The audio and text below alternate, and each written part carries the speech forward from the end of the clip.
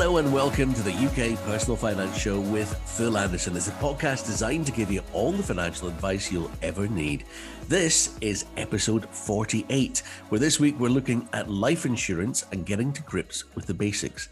More on that in just a second, but you're in exactly the right place to research for other financial advice too, because in our programs tonight, we've covered mortgages, investments, pensions, credit unions, self-built homes, help to buy schemes, loads more. You name it, we've done it pretty much. And last week we focused on premium bonds. We can drill down and look at pretty much anything forensically, but if you have a general financial query, first place to look is probably our back catalogue. Search the UK Personal Finance Show with Phil Anderson on Apple or wherever you get your podcasts, you'll find us there. An enormous resource, all available for free. Find our previous shows after listening to this one and have a binge on what you need. While you're there, if you could rate and review us, for instance, you could tell us what we need to address to help you out and follow the show. And in that way, you'll get that episode when we record it next time. I'm John Ellis. With me, as always, the star of our show. Here's Phil Anderson. Hi, Phil. Hi, John. How are you today? Good, thank you. Okay, life insurance, getting to grips with the basics. I get the feeling this is going to be one of those episodes where midway through I realize, oh no, I should have done this ages ago. That's another thing for the list, but better knowing than not and sticking your head in the sand. The problem, I guess, with life insurance is convincing people they need it when they're young, because at that age, you feel invincible. Usually, maybe money's a bit tight as well. And what you have to spend on, but frivolous stuff like nights out, if you remember those. So does everybody need life insurance? Yeah, do you know, like, life insurance is such an important thing. And I don't know, like for me, I always wanted to have life insurance in place. I've got 6 boys, so it's really important for myself because I think if anything happens to me, I want them to be looked after. But if somebody needs convincing that life insurance is a good product to buy, the question I would ask them is, if you were to die, how much money would your family have to live on? And that's the key thing. And you'll find that many families would find themselves running short of money really quite quickly. If someone's working, their salary would stop, but the household bills would still keep coming in. So you've got to kind of look at that and say, right, do you have savings? I mean, not everybody needs life insurance. There will be some people that don't.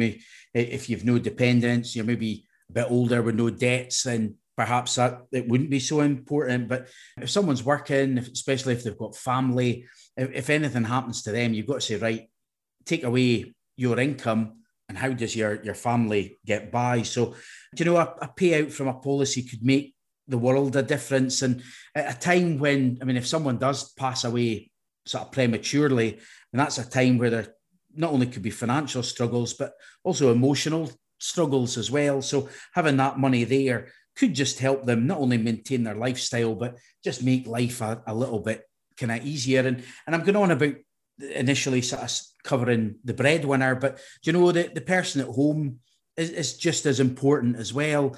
There's a lot of kind of people at home that if anything happened to them, I know, like, just say, for example, my ex-partner, if anything happened to her, the kids would then come and stay with me.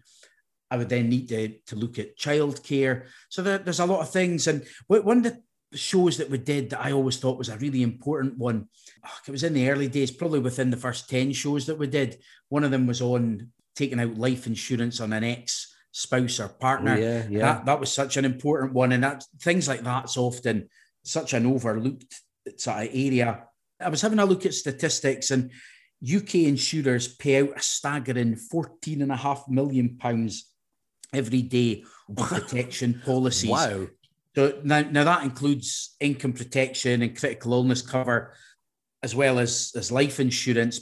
And according to the Association of British Insurers, 97.6% of claims are paid. So it's something that there's a lot of money gets paid out. And like you say, everyone thinks they're infallible and it'll never happen to me. But unfortunately, I've seen that quite a number of times in the past where somebody's passed away sort of prematurely. How much do you actually need in terms of cover? How do you figure that out, Phil?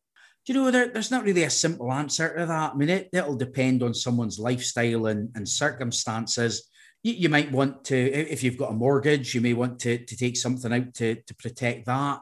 But I mean, a lot of folk, when they take out a mortgage, they'll take out life insurance to pay that off should anything happen. But what you've also got to think about is things like covering household bills, like personal loans, credit cards. You also would want to provide a lump sum so that your children can get a good education. That might be another motivating factor for the amount of cover that someone would take out. But I would say that the great thing with life insurance is that you can really tailor it to your needs. And I'll say this almost every week, but a good financial advisor can help you assess how much is right for you, depending on your family circumstances. But there's no real right or wrong answer for how much cover someone would need, I would say. When we're talking about this subject, what exactly is term assurance?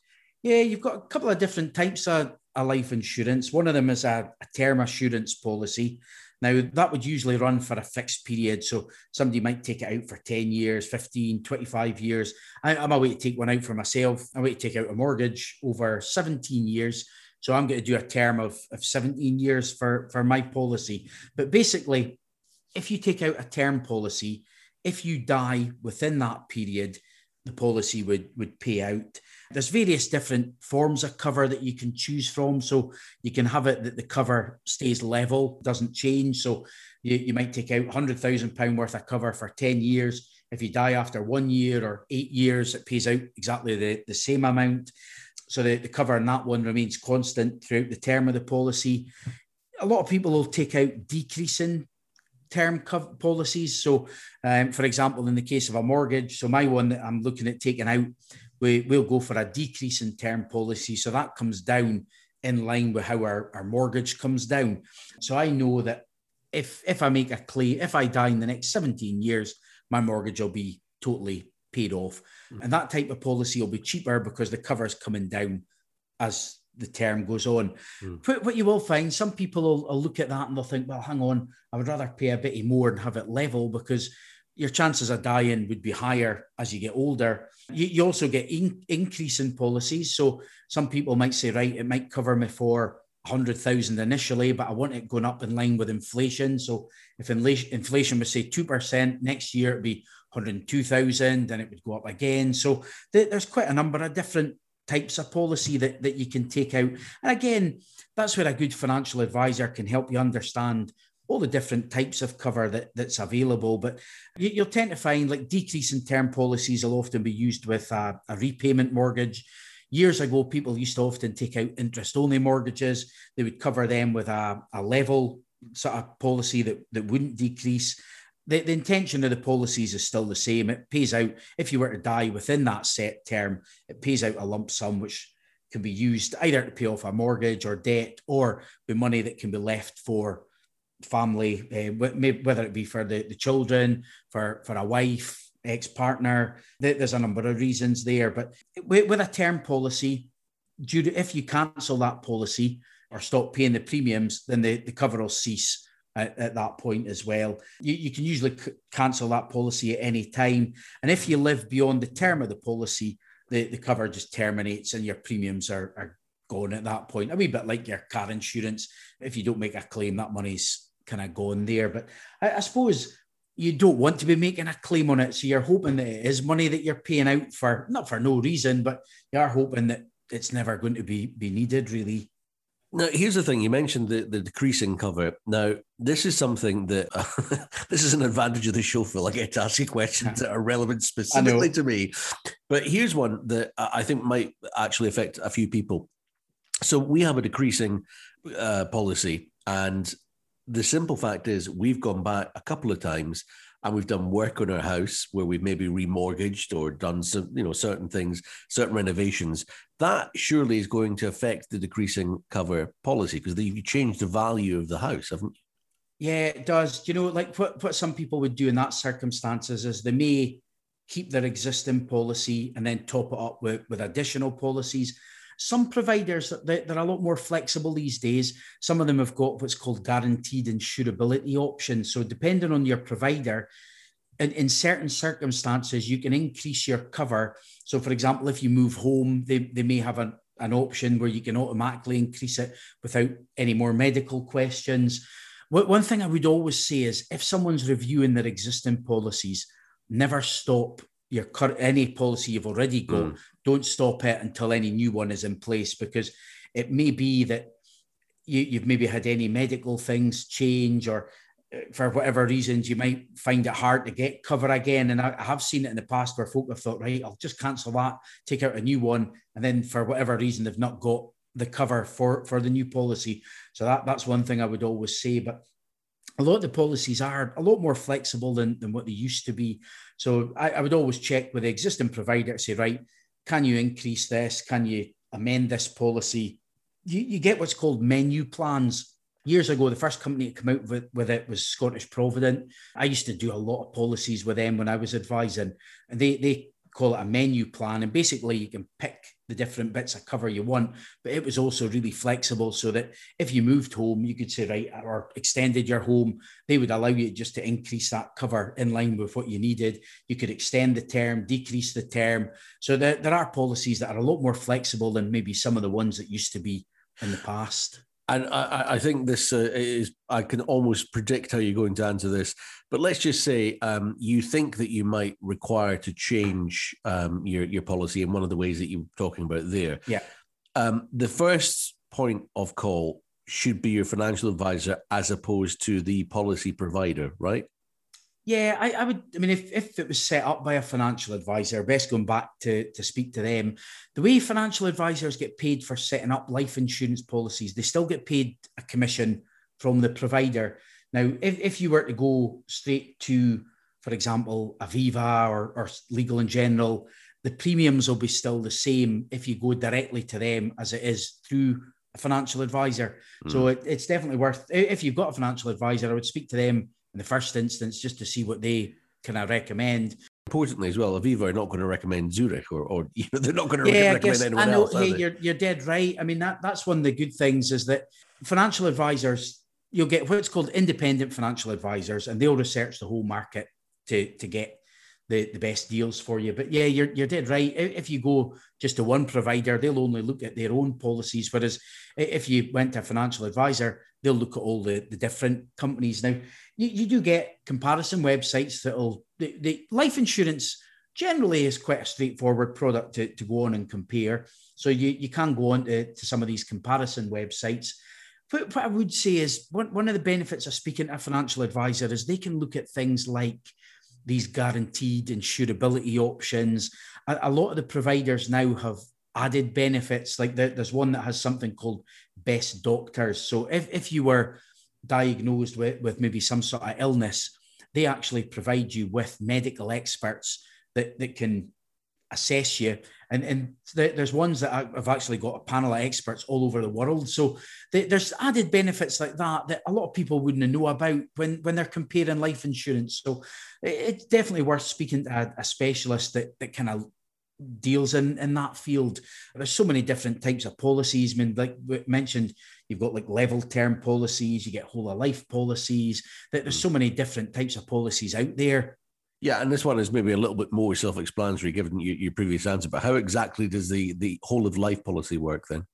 The whole of life policies, as their name suggests, it provides cover that lasts a lifetime. They're quite often used maybe when it comes to funeral planning. They can be used for inheritance tax planning. With this type of policy, it doesn't normally have an end date. So the premiums are paid until you die, at which point the policy then pays out. Now, sometimes the premiums will end at a certain age, say maybe age 80, but the cover will continue until your death. So you know you've got a guaranteed sum coming out at some point in time.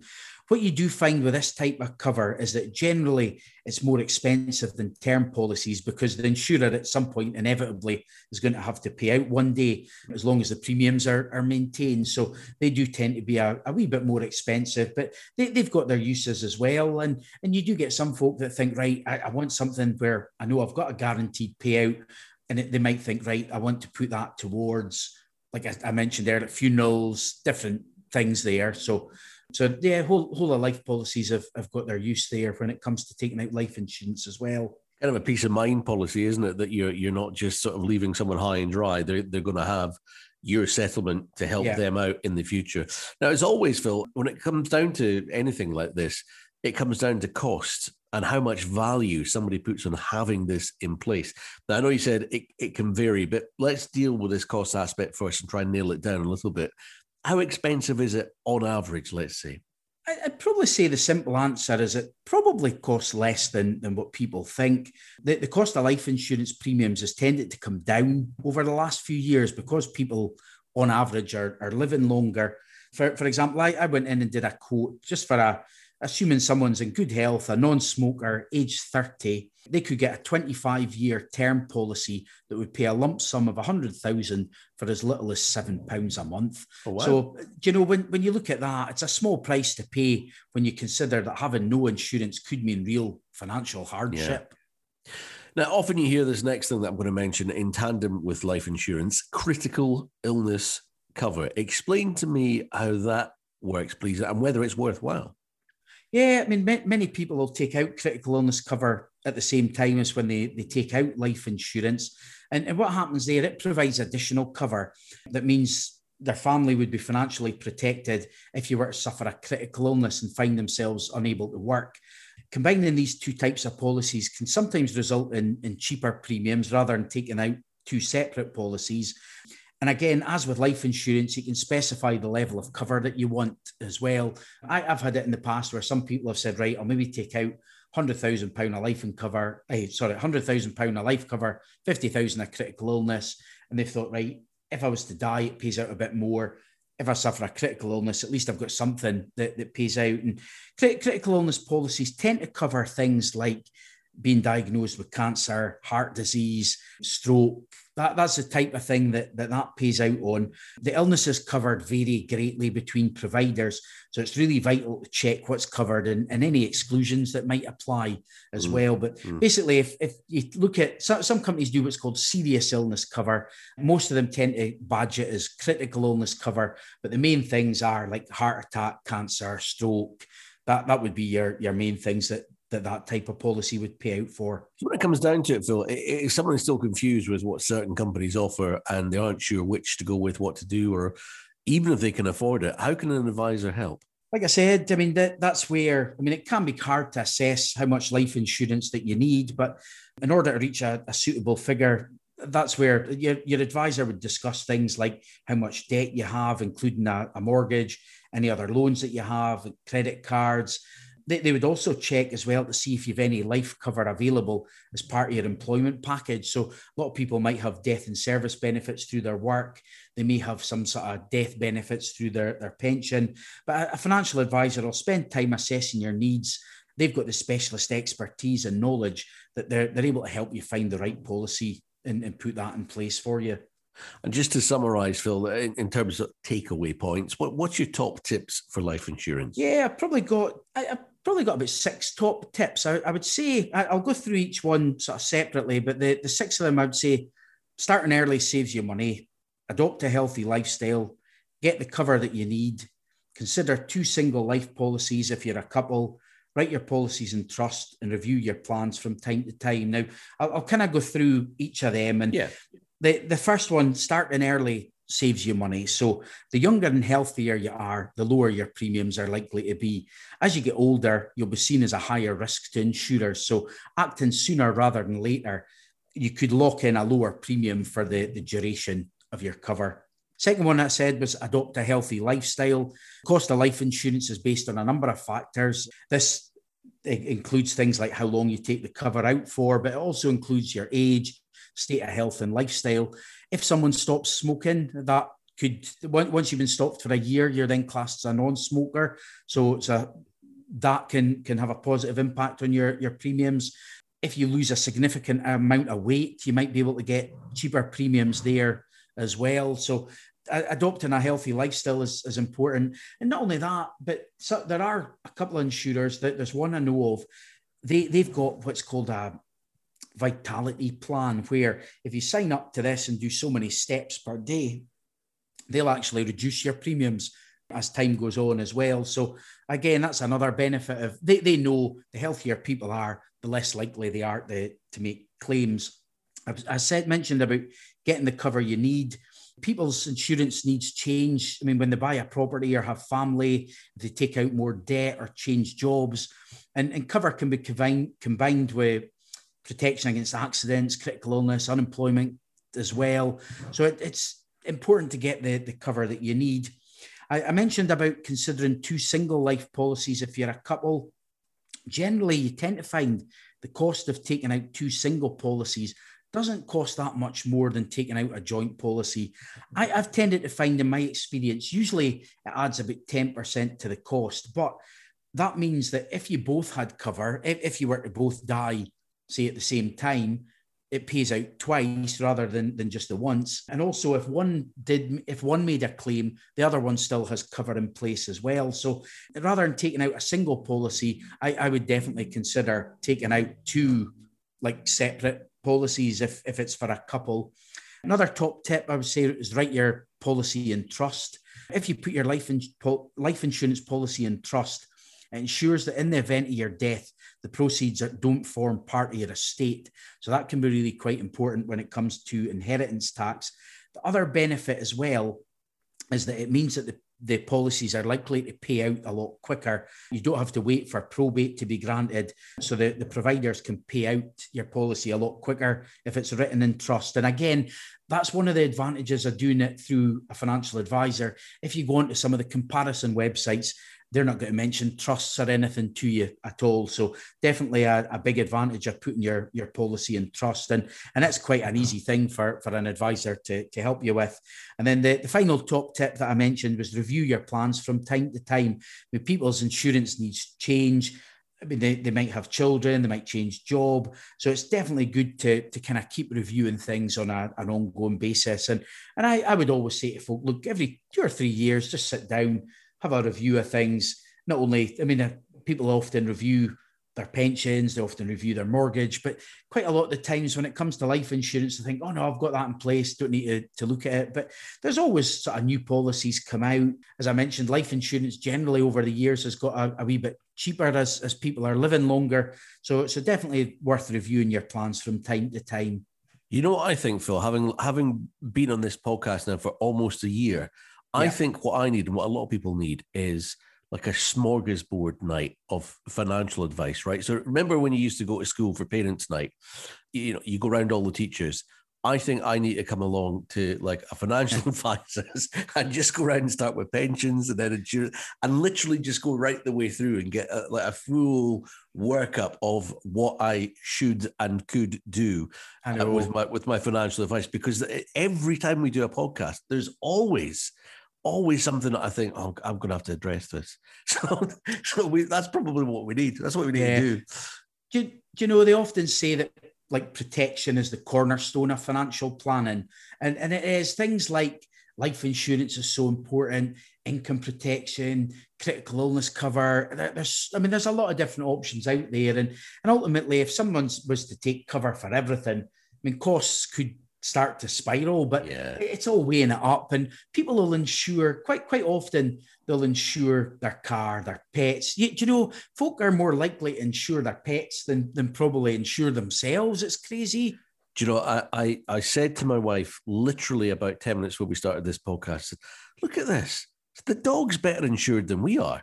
And honestly, it's almost on a par in terms of how much we pay out per month. Yeah, it's just nuts. Okay, now each week, so far as we've covered various topics, Phil's given us a look back over his own life story and how it's been affected by the subjects we've been discussing. So, Phil, today, life insurance. I'm going to guess you have it now, but you didn't when you were younger. Yeah, do you know, I did take out a policy. The very first time I took out any policies was the very first mortgage I took out, which probably looking at about 20 years ago now. And you know, at that time, the advisor that set it all up for myself, I mean, they did a great job. I had life insurance, critical illness cover, income protection, I had the lot, and I was paying probably well over 100 quid a month. But at that time, I couldn't afford 100 quid a month. I was on a wage, I think, nine or 9,500 a year. So that was a lot of money to be forking out. And in the end, I ended up cancelling. I think I cancelled the whole lot. Whereas one of the things when I was advising, I used to say to folk, go through different options. And in an ideal world, this would be great if you could take this out. But you've got to weigh it all up, have you? And like now, I pay out, jeepers, I pay probably about £150 a month for all the different policies that I've got. I also pay out one on my ex-partner, 5 kids with her. So pay £20 or £30 a month for a policy that covers it. She's the one that's insured on the policy, but if she was to die, that money would come to myself. And then if there was a payout made, that would allow me to maybe take time off work to look after the kids, that sort of thing. And then for myself as well, I mean, I think mine's just split up into about 5 different policies. I took it out before Alexander, my youngest son, was born. I've got 6 boys now, and I've actually got it so that I think if I die, each of my kids get about 100,000 each, and it's all written in trust. So that would go straight to each. I think it's held in trust. I have a funny feeling my ex-partner, Michelle, is the trustee on it. So she would kind of have a bit of access to that, but the money would be left for bringing up the kids should anything happen to myself. So such an important area, and it is, it's always worth reviewing it quite regularly as well. Yeah, I think it's best to know that the full picture, then make your decisions accordingly. If you can't afford everything, then you sort of pick what's important to you. Having something is better than nothing. That's one thing as well. Phil, we always do this bit as well. You find inspiration through various people you admire, and you do love a quote. Have you got one that fits our subject matter for this episode on life insurance? I do. The quote of the week this week is from someone called Ben Feldman. Life insurance is time. The time a man might not have. If he needs time, he needs life insurance. No, Phil is really keen on trying to help you with your financial queries. If you want to email a question to us, please do. And as always, we can ask him anonymously if you wish. Let's get on to this week's. The contact details coming up. I'll give it to you after these. Here's our first question. I have a lump sum coming to me when I retire at Christmas. I heard this week there's talk from the Bank of England.